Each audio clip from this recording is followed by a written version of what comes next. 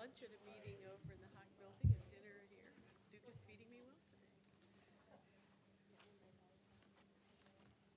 You all set?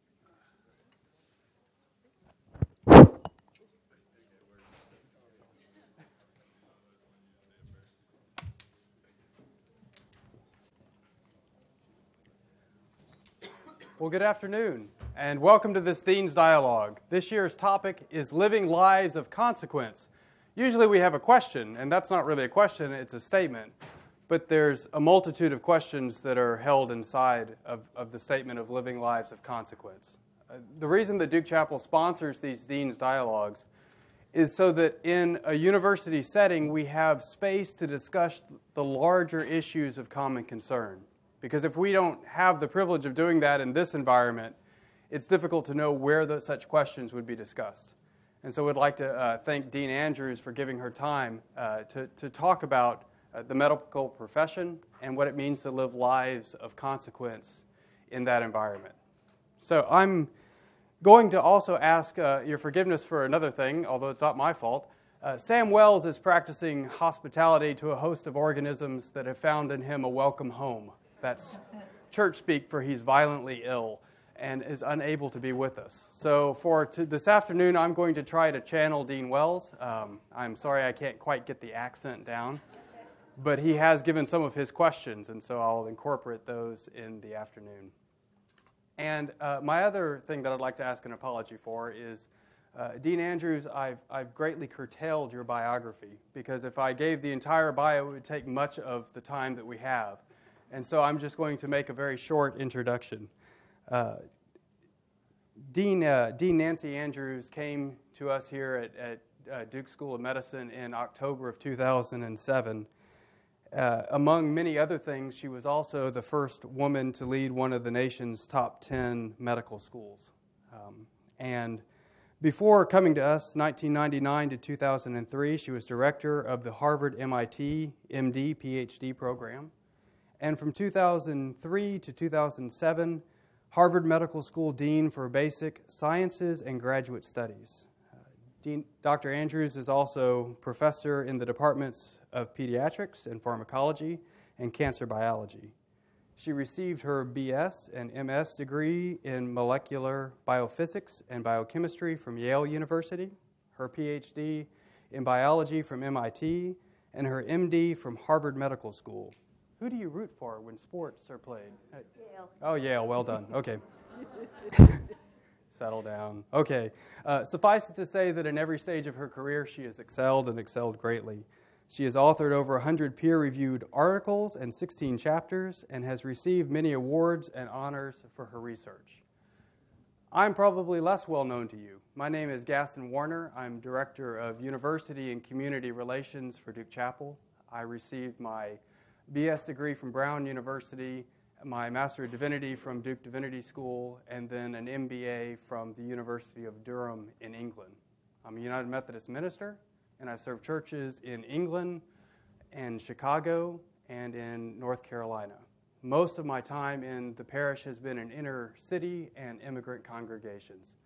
The other half of my professional life I've spent in parachurch organizations, especially those having to do with housing and homelessness, and a brief stint as Director of Development for Durham Habitat for Humanity and then Duke Divinity School. So I've worked a lot with the very poor and some with the very rich, and they seem to have a great deal in common. But without further ado, I welcome you to the Dean's Dialogue. I ask that as we ask questions and discuss things down here in front, that you think of questions that you may have. Toward the end of our time, we'll have about 15 or 20 minutes for you to ask general questions. And so take notes as we go along if something pops into your mind.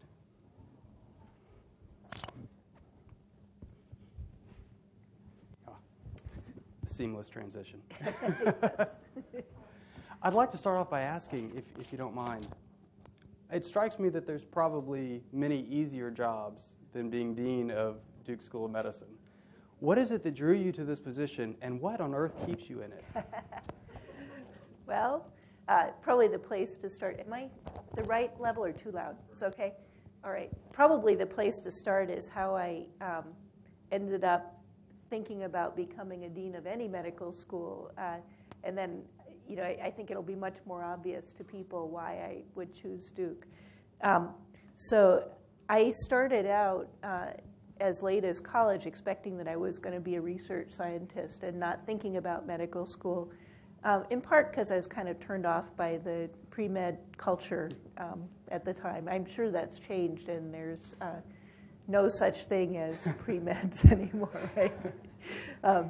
But I was pretty sure I wanted to do science, and in a way, in my family, that made me something of an oddity because my father is a lawyer who spent the part of his career when I was still living at home working in the community for a legal aid type operation and working with young people who got in trouble. My mother was a social worker, and so for me to think of something as far from service as science, although, of course, kind of science that Bart Haynes does up there in the back is unquestionably of service. But I was very interested in it as an academic pursuit, as an intellectual pursuit. Went to college expecting to become a chemistry or biology professor someplace, and then late in college started to get interested in medical school because I knew people who were doing both science and medicine and going off to MD PhD programs, and that sounded great. So I did it. I practiced medicine after I finished for a number of years. My primary focus was always the science, but did pediatric hematology oncology as a academic physician, and hadn't thought a whole lot about administration. But I think physicians clearly do a tremendous amount for patients, and it'd be hard to say that they aren't doing a lot of good. But I always had an urge that wasn't satisfied either by the science or by seeing patients and taking care of them. And I wanted to do something of service that felt more along the lines of what I really grew up expecting that I should be doing, I think, based on what other people in the family had done.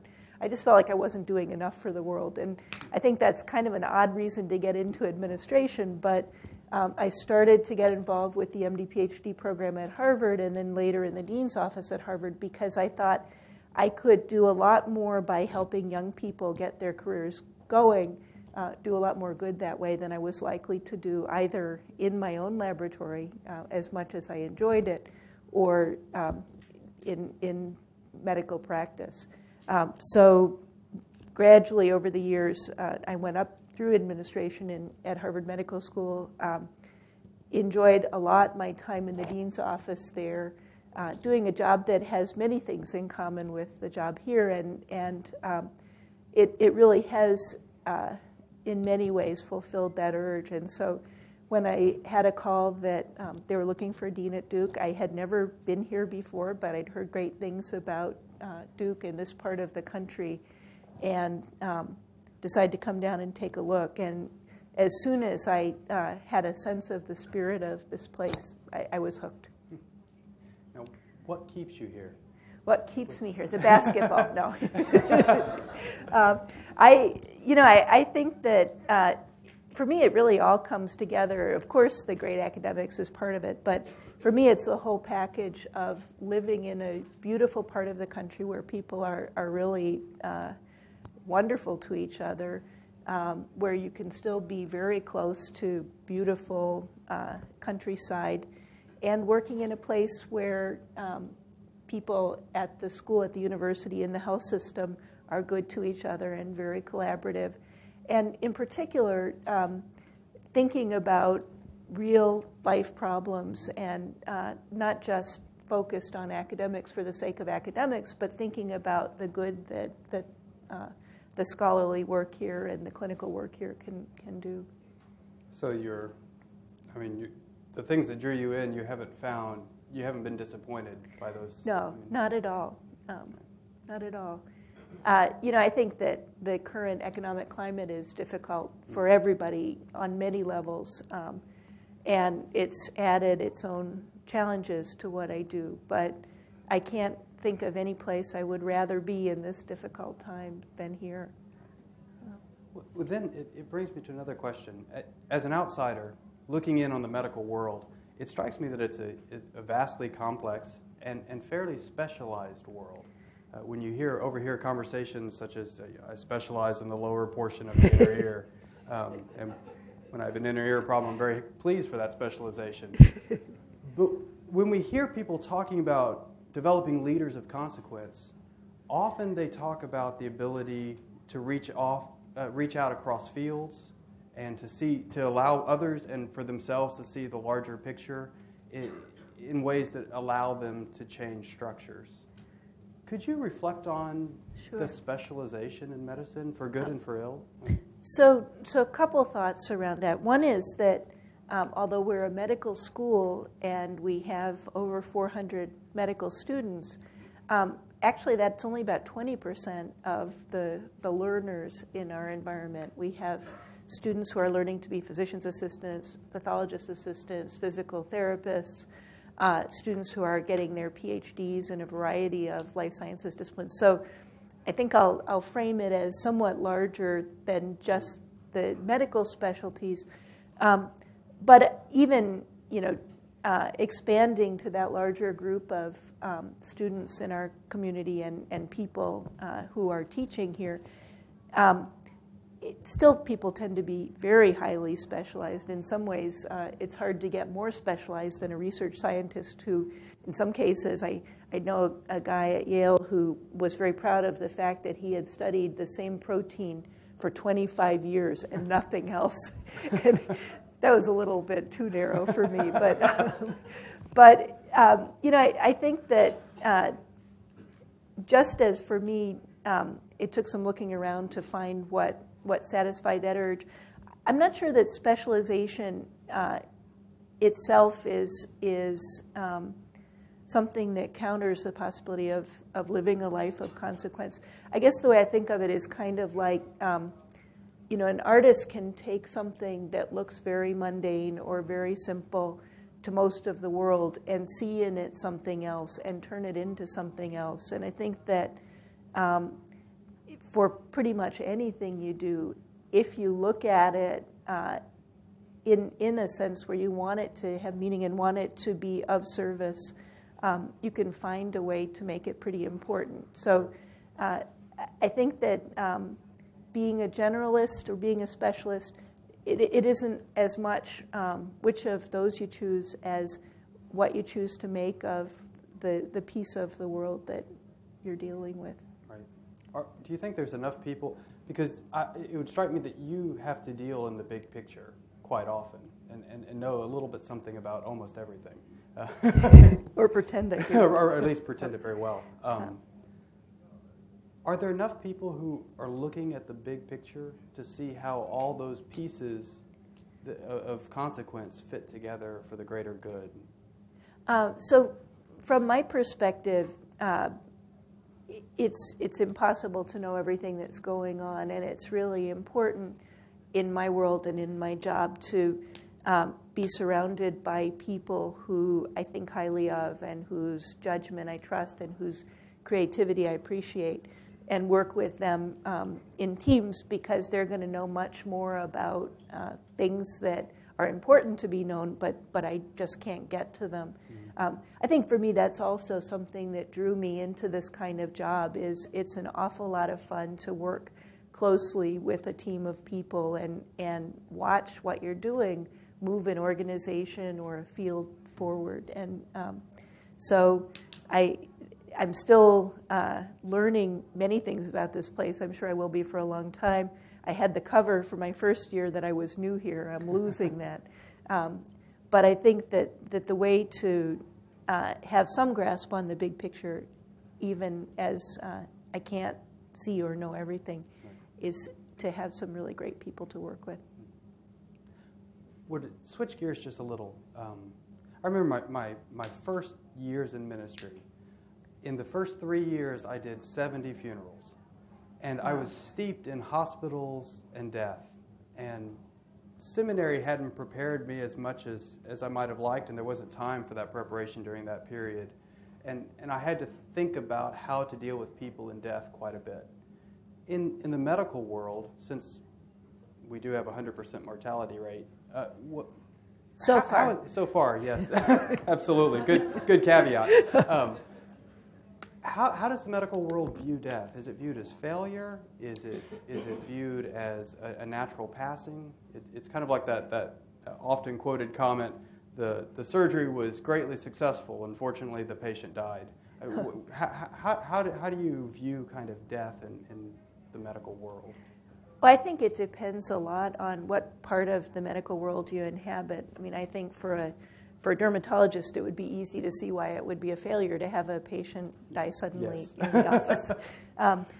My clinical work was in pediatric hematology oncology, and although kids with cancer, even when I was still doing it, and certainly now, in general, have a much better prognosis than adults with cancer. More of the childhood cancers are curable, not all of them by any means, but more of them are. But even so, doing oncology, you deal with death a lot, and doing pediatric hematology, where you see patients who have very serious diseases like hemophilia and sickle cell anemia that have life-threatening complications. You also, in fact, as a pediatric hematologist oncologist, I probably had to deal with issues of patients dying or coming close to dying as much on the non-cancer side as on the cancer side. I think everybody deals with it differently. I think for me, because being a pediatrician, it's a little broader than just the patient.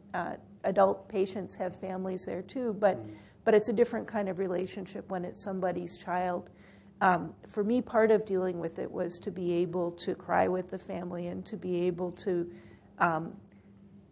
be comfortable showing emotions. And I think generally the families were very comfortable with me showing emotions. I think that can be harder in some areas and probably harder in adult medicine. But I guess the strategy, if you like, that I think helps to face that is just to find the part of you that your comfort, how you can connect with people and use that. Right.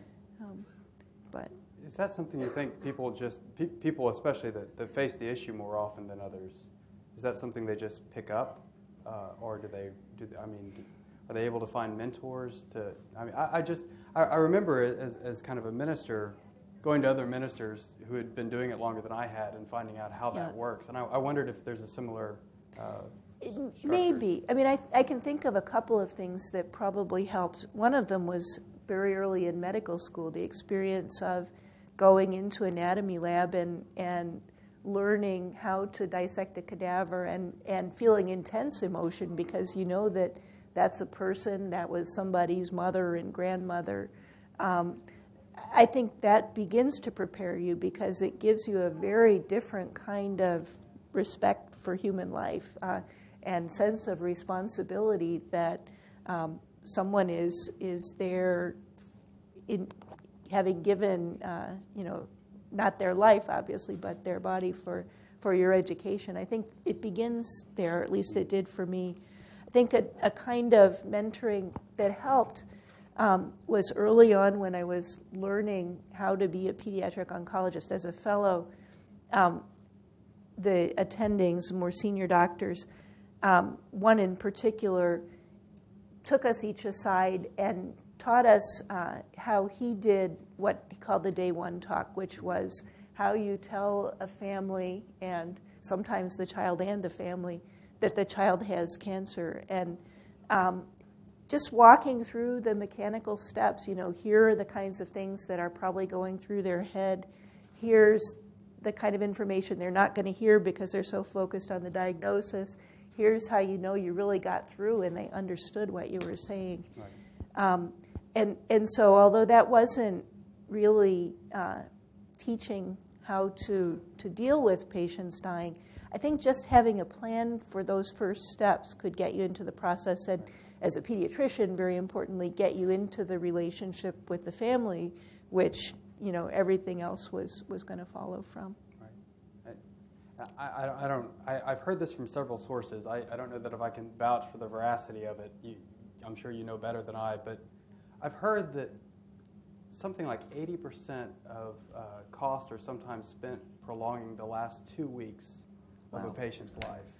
Now that figure may be off base. I haven't confirmed it, but I've heard it from several places. I wondered if you'd have any reflections on that kind of side. It's a very difficult issue. I don't know that's probably right. I don't know anything different. People who realize that their lives are ending and realize that they have some control over how it happens and how soon it happens have all sorts of different reactions. And I think that in many ways, because of technology, people have the opportunity to some extent, choose what works for them. There are people who don't want any intervention, and others who either themselves or their family members feel that it's really important to do absolutely everything, even if there's no chance. We've had, in a sense, the luxury of people being able to make those kinds of decisions in spite of the expense of healthcare up to this point. I think it's going to get harder as there are more and more technologies that can create more and more different scenarios for what can happen and come with big price tags. And I think these are very difficult issues for patients, for doctors, for ethicists to work through. Okay, I've got another question. This one's a little corny. I apologize. If you had a magic wand, I told you, it's a little corny. If you had a magic wand and you could change any one thing about the medical world that would allow people to live enable them to live lives of consequence more easily, what would it be? By medical world, you mean what the physicians are practicing in, or however you want to define it. You'll get no help from me. Oh boy, that would help people live lives of consequence more. Well, I don't know if it's one thing or two things, but I can maybe, I think that it's still the case that entering the medical world, whether it's as a physician or a physician's assistant or whatever, or a nurse or whatever kind of practitioner you become, it's still a career path that's not accessible to everybody in the way that it probably should be. And so I would think making it possible for people who currently don't have the means to choose these directions. Not that we need an infinite number of doctors, but I think particularly there are parts of the world where it would be almost impossible to end up in this kind of career, but where there's a huge need. And so I guess increasing access both to medical education broadly, meaning education in health careers, and also, of course, access to care. And that brings up another question.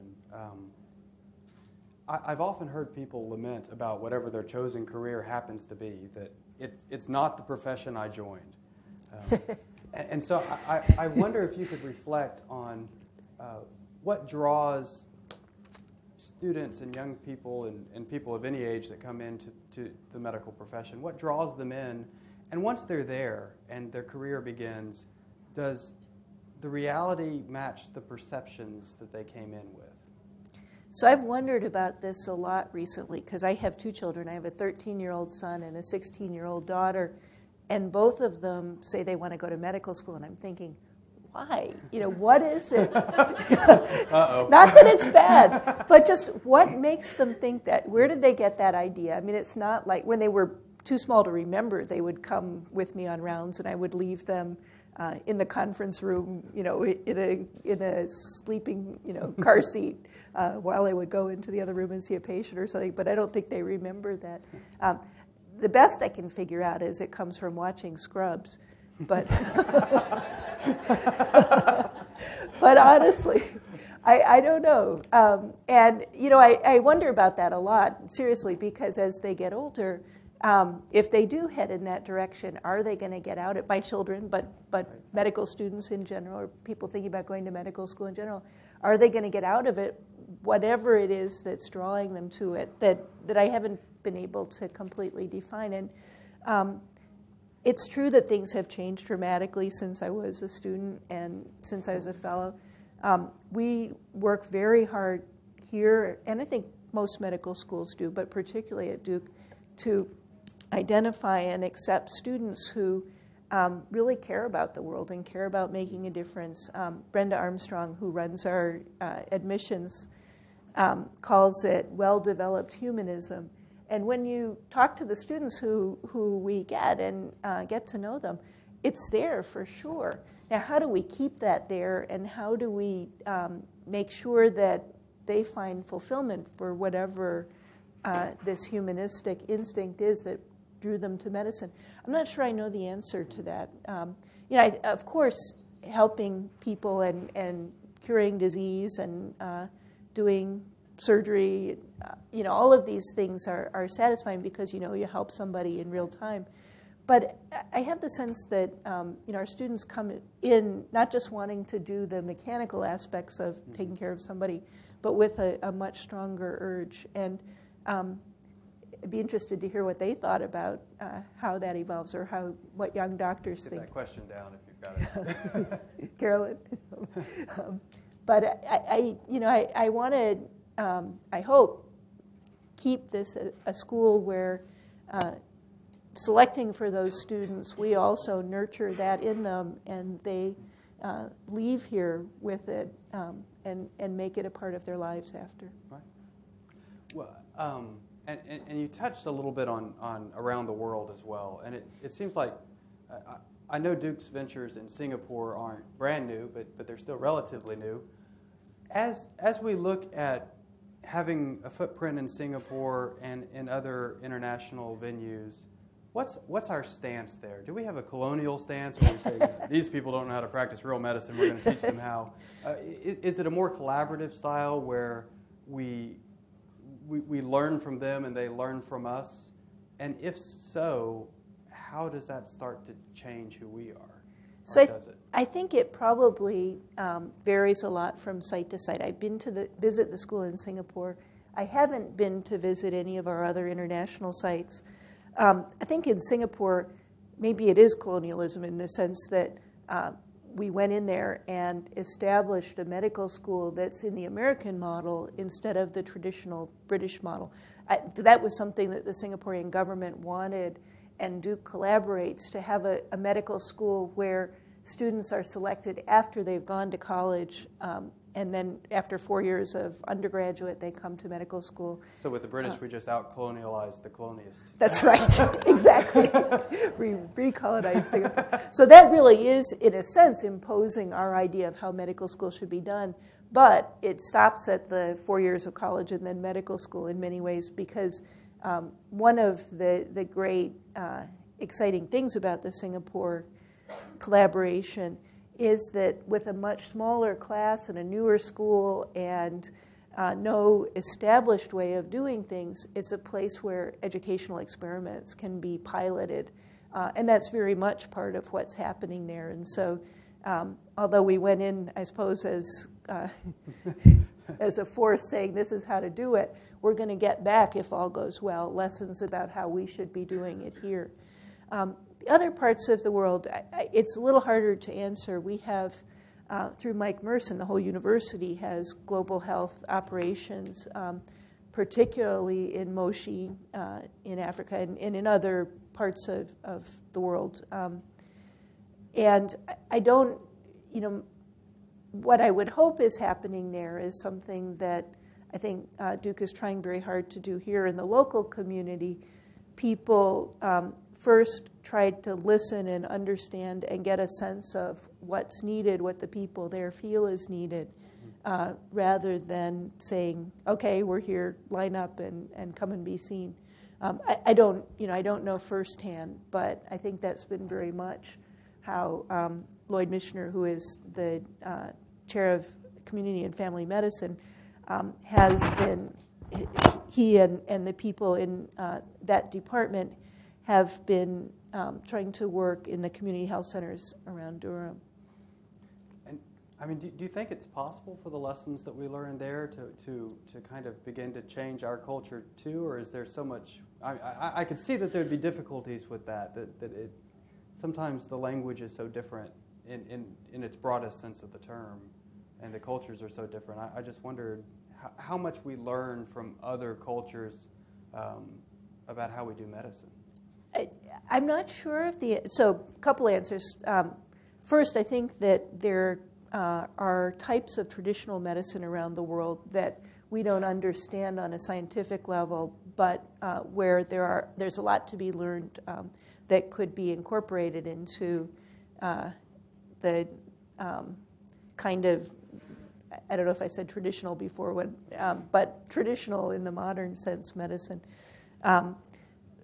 But, I think it's of value for us, for our students, for our faculty to experience other cultures, mostly because it broadens who they are, whether or not there's a specific lesson about, here's an herbal treatment for something that actually works, aside from those kinds of lessons which are interesting too. But I think that understanding or working towards trying to understand people who have very different experiences in very different cultures is of tremendous value, certainly for anybody, but especially for physicians, where so much of how effective you're going to be depends on how you can listen and try to understand your patient, not just when the patient's in your office or in the hospital, but thinking about the rest of their life and what their illness and your interventions mean for how they live and what's important to them. Right. All right. Now, there's a recent article, and I tried to find it so I could quote it, but I'm a preacher, and facts don't necessarily mean everything to me. But there was I'm a dean, and they don't mean everything to me either. But there was a recent, very controversial article that seemed to suggest that quite a lot of research, even research published in major journals, seem to have a high propensity to back the funders' desires.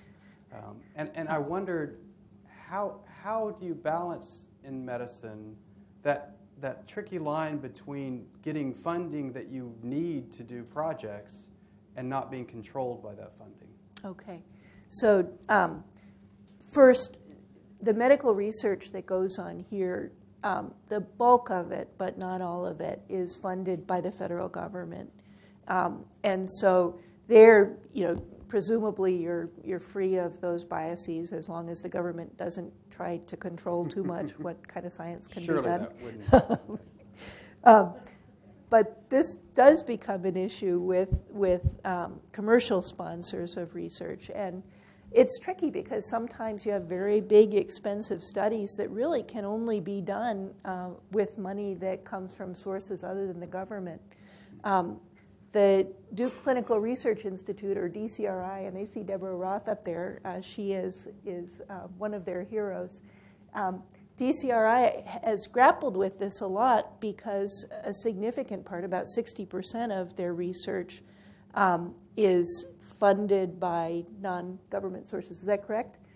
And so, how do you use the money for good, but at the same time not have influence? And I think they've gone to great lengths to untangle that problem, to both be very transparent about who's funding the research, who's potentially paying consulting fees for other activities to the physicians involved in the research.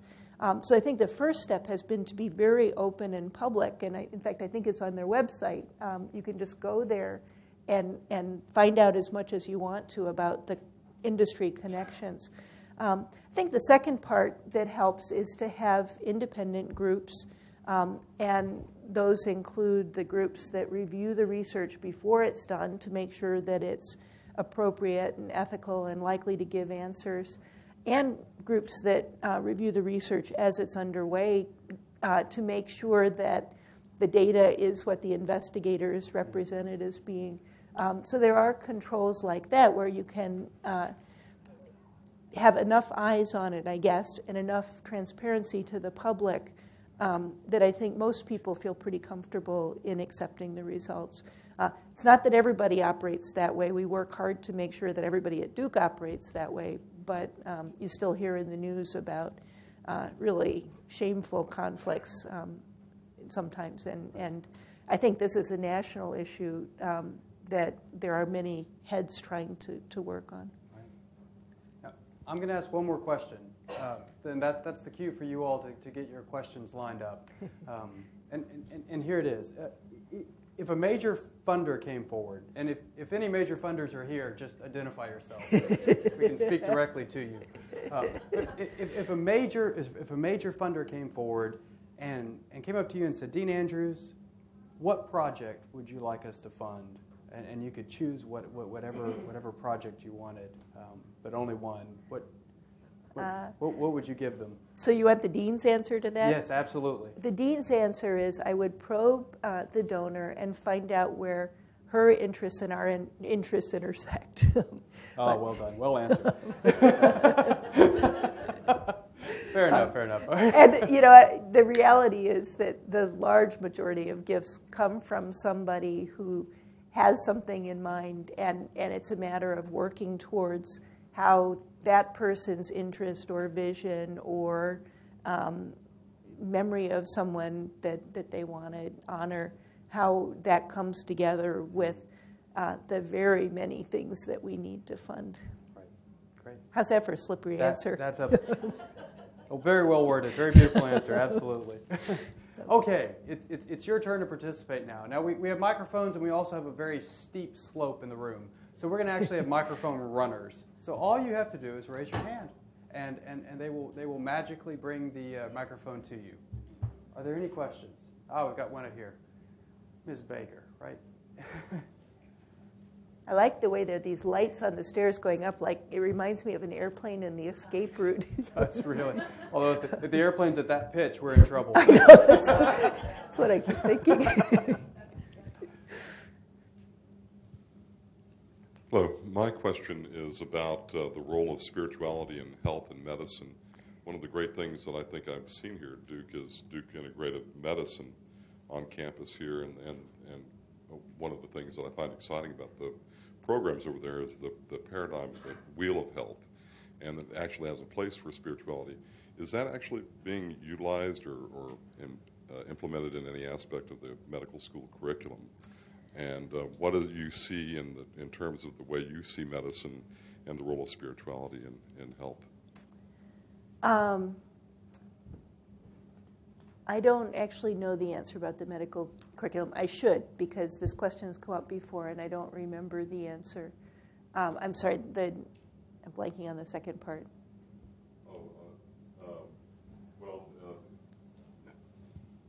And the Duke Integrative Medicine and that role of the paradigm, and how do you see for your own personal view of the role of spirituality? Okay.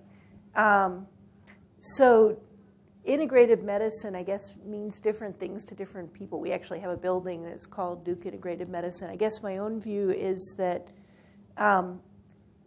the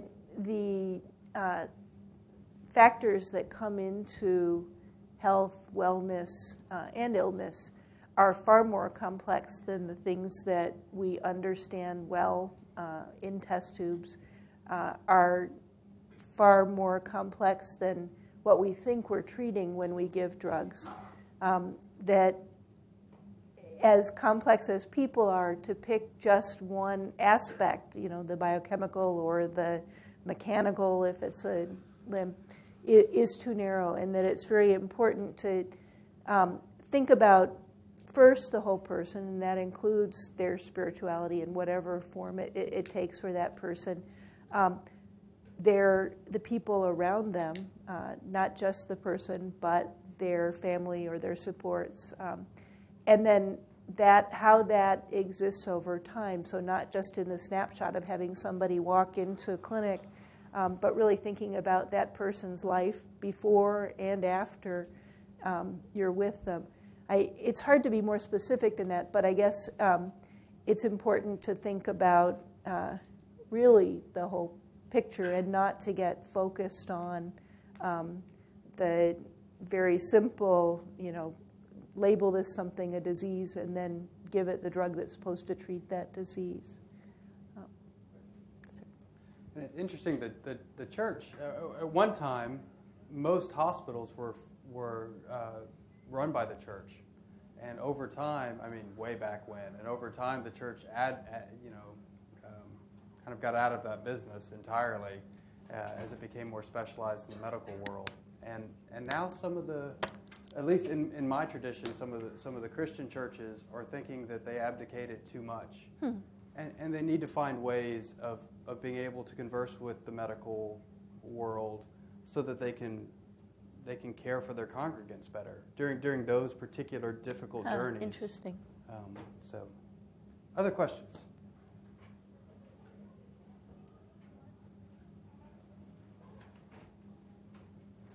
I'm interested in the title of the seminar, okay, consequence. And what is a life of consequence?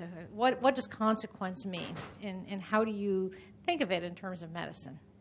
I think, to me personally, it means service. It means doing something for the world that's bigger than what you are, and having it be a part of your life.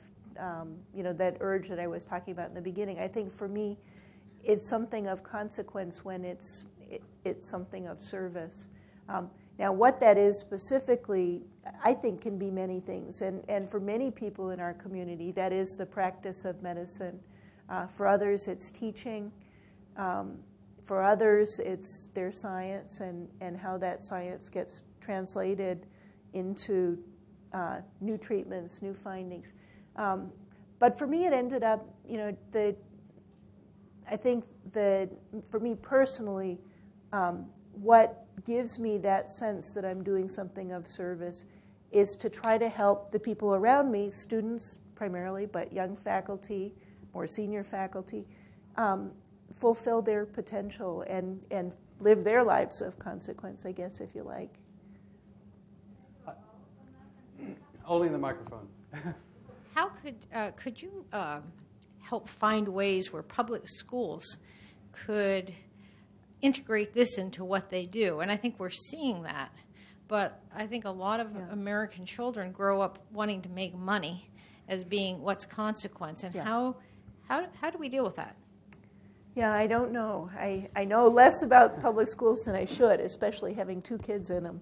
I think that one of the things that's changed since I was in high school, my high school daughter is now required, although she, I think, was doing this anyway, to do volunteer work. And, the idea that this should be part of what you're supposed to do is a start.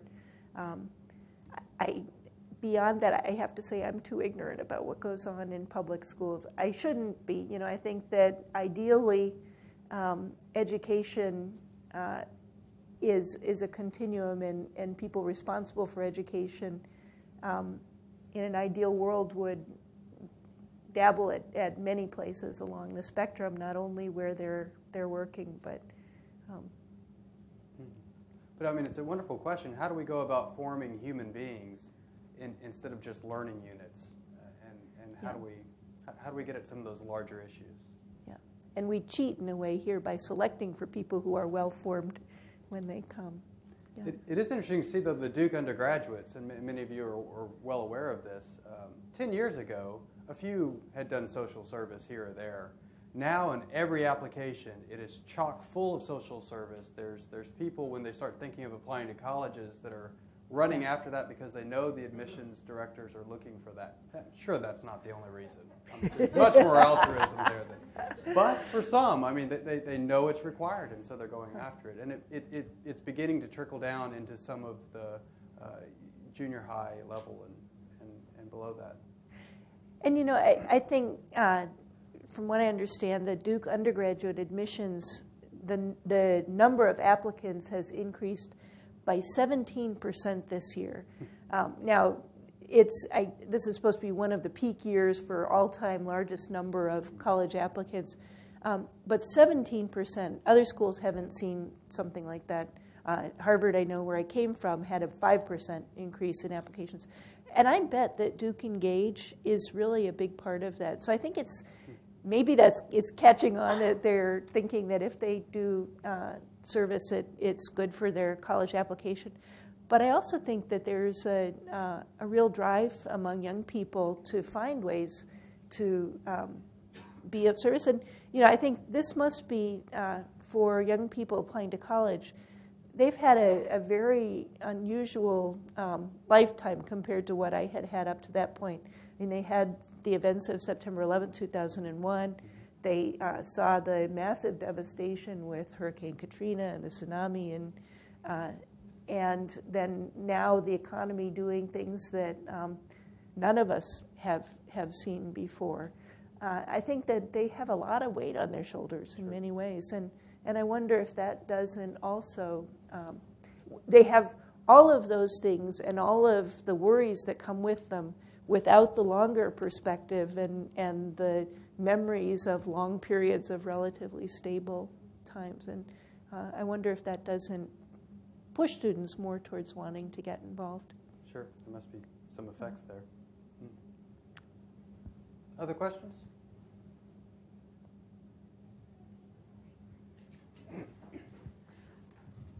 When we hear that we have the most expensive healthcare system in the world, and yet our outcomes are significantly below number one, how does this influence, or how is this being dealt with in medical school? The legacy that these students are going to inherit, is that? Yeah. Are they learning to deal with that? I think there is, and again, I have to say I'm somewhat ignorant of our curriculum. Now's when I plead. I've only been here for a year and a half. But I think that the students do get a taste of what's going on in medical school, but don't really get prepared for dealing with these kinds of problems. They're very tough issues, and I think that among the many other challenges the new administration in Washington has to face, this is one of the hardest. And I think if there were straightforward answers, we'd be a lot further along than we are now. I think what we can do as a school, as a university, is to try to open people's eyes to the questions and try to prepare people who can go out and help work on solutions. You had a question here. Senior citizens, is this on? Is it on? Can you hear me? Yes. Okay.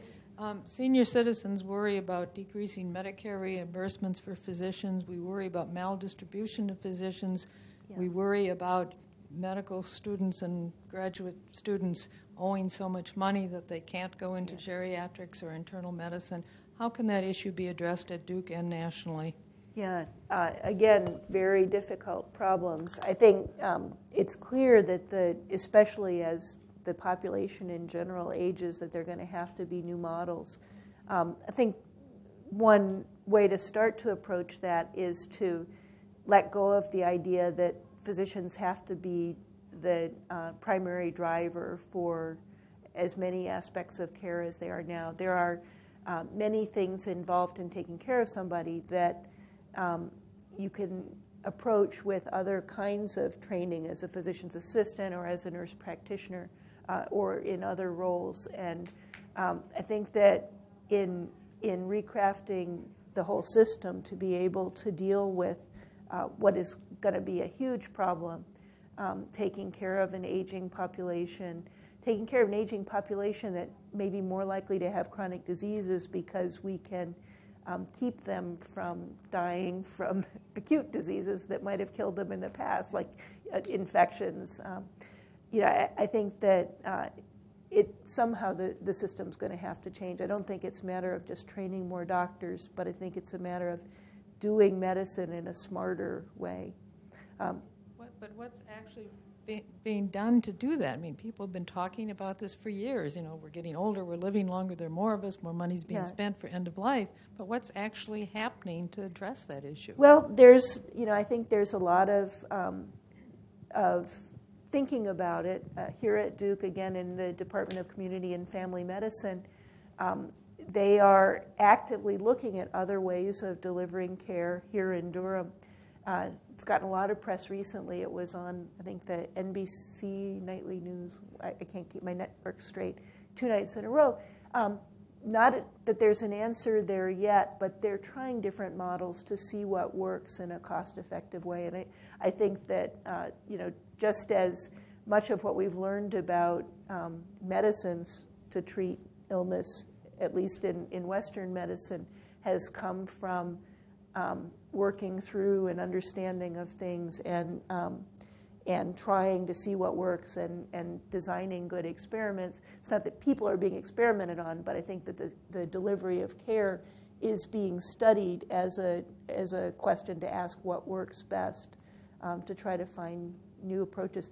Going back to what you asked about the student loans, so graduate students in the sciences, at least, that is PhD students, generally don't have student loans because the current system, and I think probably a system for the foreseeable future, at least at universities like Duke, is that through cobbling together government funds and university funds, the graduate students can get through school without basically having their stipends and tuition paid by these sources as an investment in what they're going to contribute later when they have their doctoral degrees. For medical students, debt is a huge problem across the country. It's a difficult one to solve because each medical student that we have actually costs us about $60,000, or the education of one student is actually an expense even after the student pays tuition for the university. It's an important thing to do, and it's our mission, but it's not like the tuition is paying the full cost. And so we're caught in a balance where we want to keep the expenses as low as possible, but not make it so difficult that we can't continue to have the operation. One of the things that I'm very proud of about Duke is that our students graduate with only about 2/3 as much debt on average as students across the country. And so it's something that we pay a lot of attention to, that we take very seriously. Again, a problem we can't fix yet because of the huge expense involved in medical education, but something that is worth worrying about. I think we have time for one, possibly 2 more questions. We have one up here.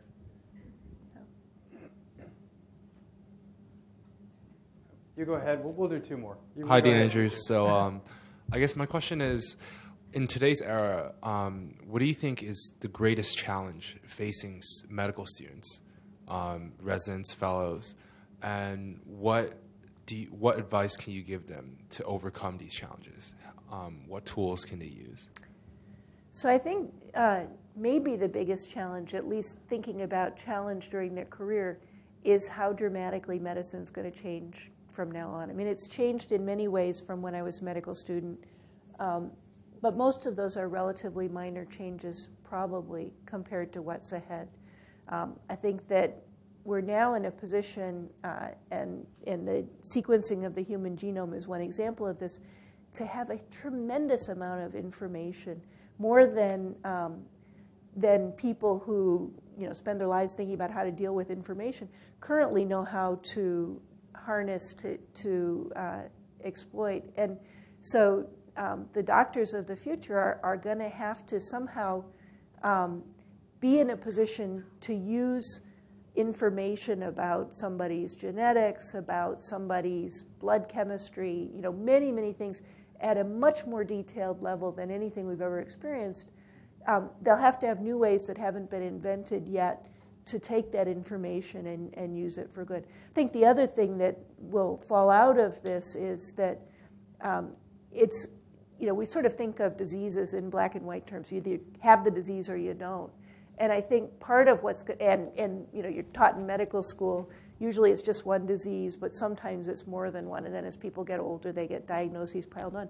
I think that whole concept is likely to change a lot. And instead, and this part is a good thing, instead of thinking about the diseases, will be thinking about people in much more individualized ways. And it's not that they have or don't have colon cancer, it's that they have a normal colon, or they have, almost imperceptible changes in cells that could go on to become a cancer, all the way, across the spectrum to a fully developed cancer. So getting our heads around all this information, and it's going to be something that will require new computational approaches and new algorithms, and changing the thinking about it so it's not thinking about diseases, but rather thinking about individuals, not only when they have what we would currently call a disease, but also before they get it, and potentially even before they're born. I mean, over much